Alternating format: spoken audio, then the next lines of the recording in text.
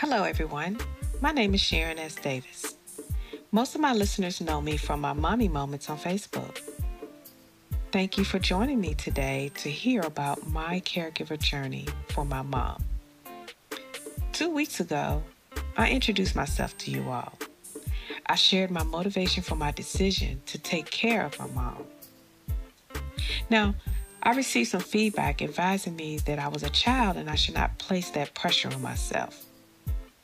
So allow me to explain on that further. When I learned of my mother's diagnosis, I felt that way with a passion. I wanted to fix her problem and find someone or something to blame for her diagnosis. Today, I understand that I can't change the past. As a child, my responsibility was to play, have fun, make good grades, and stay out of trouble. Now, if I could go back in time and talk to my 8-year-old self, I would tell me the things that I mentioned in my last podcast. Taking care of my mom has taught me the power of forgiveness. It took me a lot of time to forgive the people that I felt did my mother wrong back then and right now. However, holding on to that bitterness to a woman that can only see the good in people is only hurting myself. Now, don't get me wrong. I have forgiven them, but don't expect me to bend over backwards to break bread with them. The people that called Adult Protective Services on my mom ended up being a blessing in disguise. What they were meaning for evil ended up being the best thing that happened to my mom. For that, I thank them for saving her life.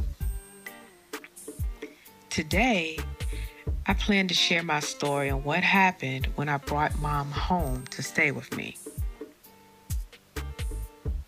In my mind, I had a little bit of money in savings.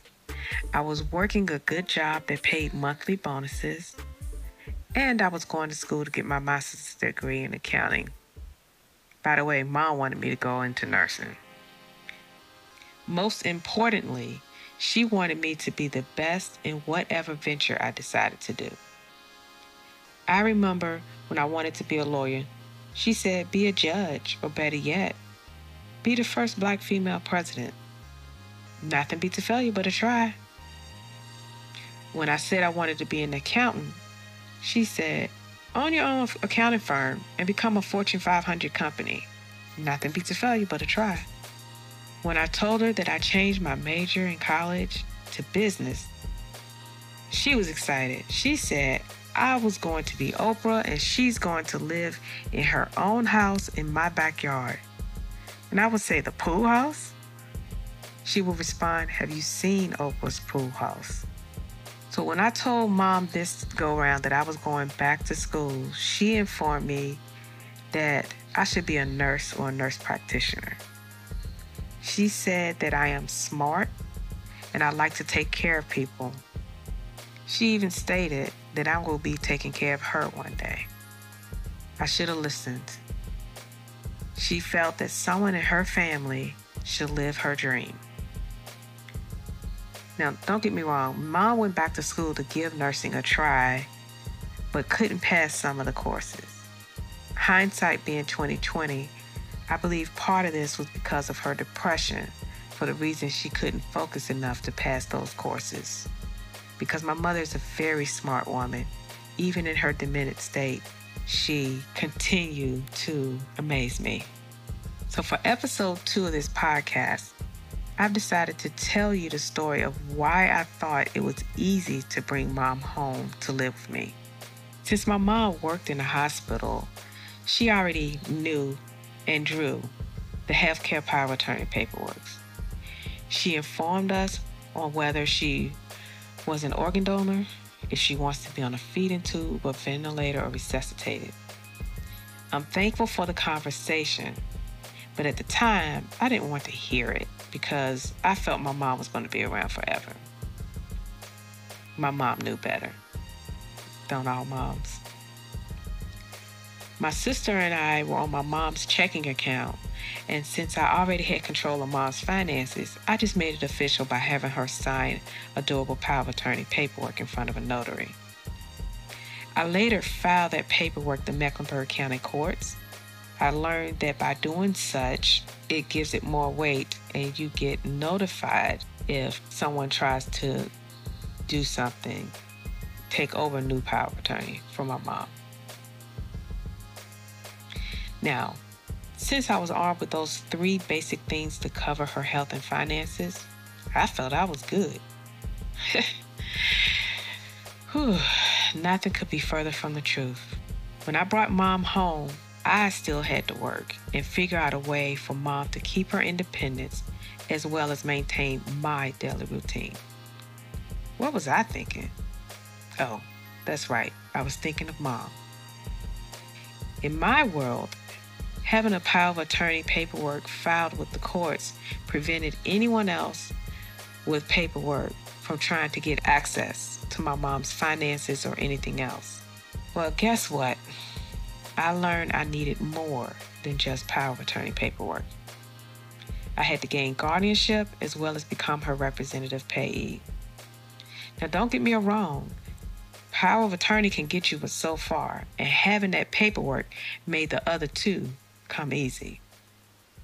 Unfortunately, I had to learn these things the hard way. Do you remember earlier when I spoke on having a joint account with my mom shared with my sister? That system worked great for me until one day a caregiver took my mom to the bank to withdraw funds from her account. That incident taught me about gaining guardianship as well as learning about becoming a representative payee to my mom's Social Security. Since my sister was out of state, she didn't have a problem with me taking over mom's finances and closing the joint account. And to prevent something like this from happening again in the interim, I confiscated my mother's government-issued identification. My other sister was able to get mom another form of identification card that she could carry around. She just couldn't use it to cash a check or board a plane. In my mind, I didn't think mom would have a problem with staying with me. While I'm at work, mom will be at adult daycare. Shout out to Love and Touch Adult Daycare on Batesford Road. Love the place. And my sister would stay with mom on the weekends at her apartment. Sounds like a good plan, right? Wrong. What I failed to realize is that mom wasn't included in this process. I failed to realize that I wanted to do more than go straight home from work. I mean, I used to go to the gym or a friend's house when I got off work. Sometimes I would catch a movie or grab a bite to eat at a restaurant. Most days I didn't want to run straight home. Also, I loved working overtime. So for that reason, I started to seek out a family care home for my mom. Since these family care homes are private pay, I couldn't afford their rate, so I brokered a deal with the owner. I would take mom on the weekends and holidays, and mom would just stay there for breakfast, go to daycare, and return for dinner and bed. I could visit as much as possible, and mom wasn't alone. I enjoyed the setup. I saw that mom could make new friends. Again, I didn't include mom. Even though a decision was made, I should have asked mom what type of environment she wanted to be in. Did she like making new friends, or did she just want to be left alone? Either way, she trusted me and did her best to make do. So when a situation arose at the family care home, I ended up bringing mom home to stay with me. Mom seemed to enjoy that better. I ended up having to accept the fact she wasn't getting any better, and I did not renew her lease on her apartment. I cried. I was going through the 5 stages of grief while my mother is still living. I hate this disease. And as you know, with the 5 stages of grief, the first stage is denial. I lived in that phase until I let go of her apartment. This lasted almost 2 years I was in that state. Now, if I could do it all over again, I would have enlisted the services of an elder law attorney. They have seen and heard it all, so I would not have to go through what I went through by the trial by error experience. Yes, these mistakes made me stronger, but I could have handled more things if I had the help. An elder law attorney would have handled the devices that I need to cover mom's finances, as well as notify me of anything I may have missed with taking care of her end-of-life decisions. They are experienced in wills, probate, guardianship, estate planning, and trust. If I had them taking care of all that, I would have had more time to build my team. Build my team, you ask? Yes. Being a successful caregiver involves accepting help from others. You can't do it alone. No man is an island. You need a team. Just like it takes a village to raise a child, it takes a team to care for your loved one. In my case, my team would be other caregivers, social workers, doctors, nurses, pharmacists, therapists, transportation, support groups, and counselor. I will discuss this in my next session. See you in 2 weeks. Welcome back. It's time for the Q&A session of this podcast. Now remember, if you have any questions, email them to me at alzformom@gmail.com. That's A as in Apple, L as in Larry, Z as in Zebra, F as in Frank, O as in Oscar, R as in Robert, M as in Mary, O as in Oscar, M as in Mary, @gmail.com. If I receive it by February the 25th, you will hear it on the March 5th broadcast. Again, if you want me to reply to you directly, just put in the subject line, "Do not publish on podcast." So I received one email from my aunt. It wasn't a question and answer, but she pretty much provided me a link for red light therapy for my mom. My aunt have given me plenty of advice in the past on certain things like giving mom coconut oil, doing music therapy, and a host of other things just to keep my mom active and help keep that process delayed.